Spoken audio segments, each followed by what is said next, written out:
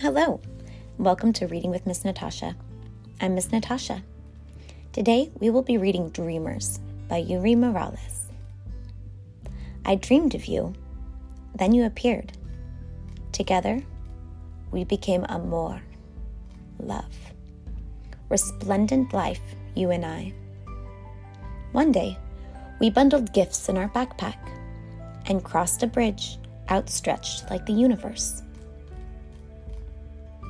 And when we made it to the other side, thirsty, in awe, unable to go back, we became immigrants.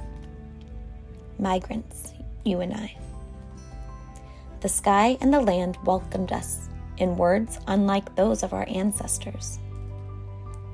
There were so many things we didn't know, unable to understand, and afraid to speak.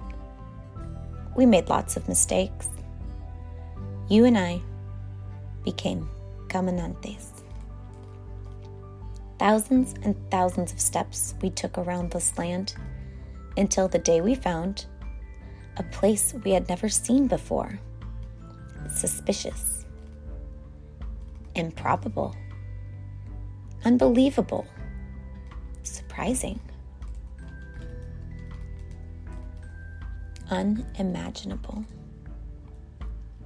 Where we didn't need to speak, we only needed to trust.